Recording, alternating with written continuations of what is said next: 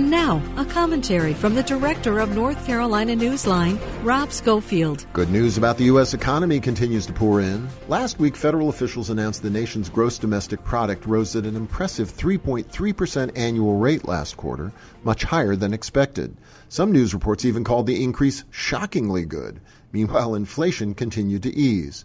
The numbers are just the latest in a long string of encouraging reports for the Biden administration, which seems to have pulled off the remarkable feat of keeping the economy humming and avoiding the economic recession that many had feared.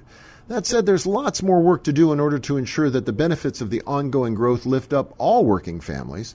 And topping the list here is enacting the president's plan to raise taxes on the super rich in order to boost middle-class programs like health care and education, and dramatically raising the minimum wage to keep all full-time workers above the poverty line.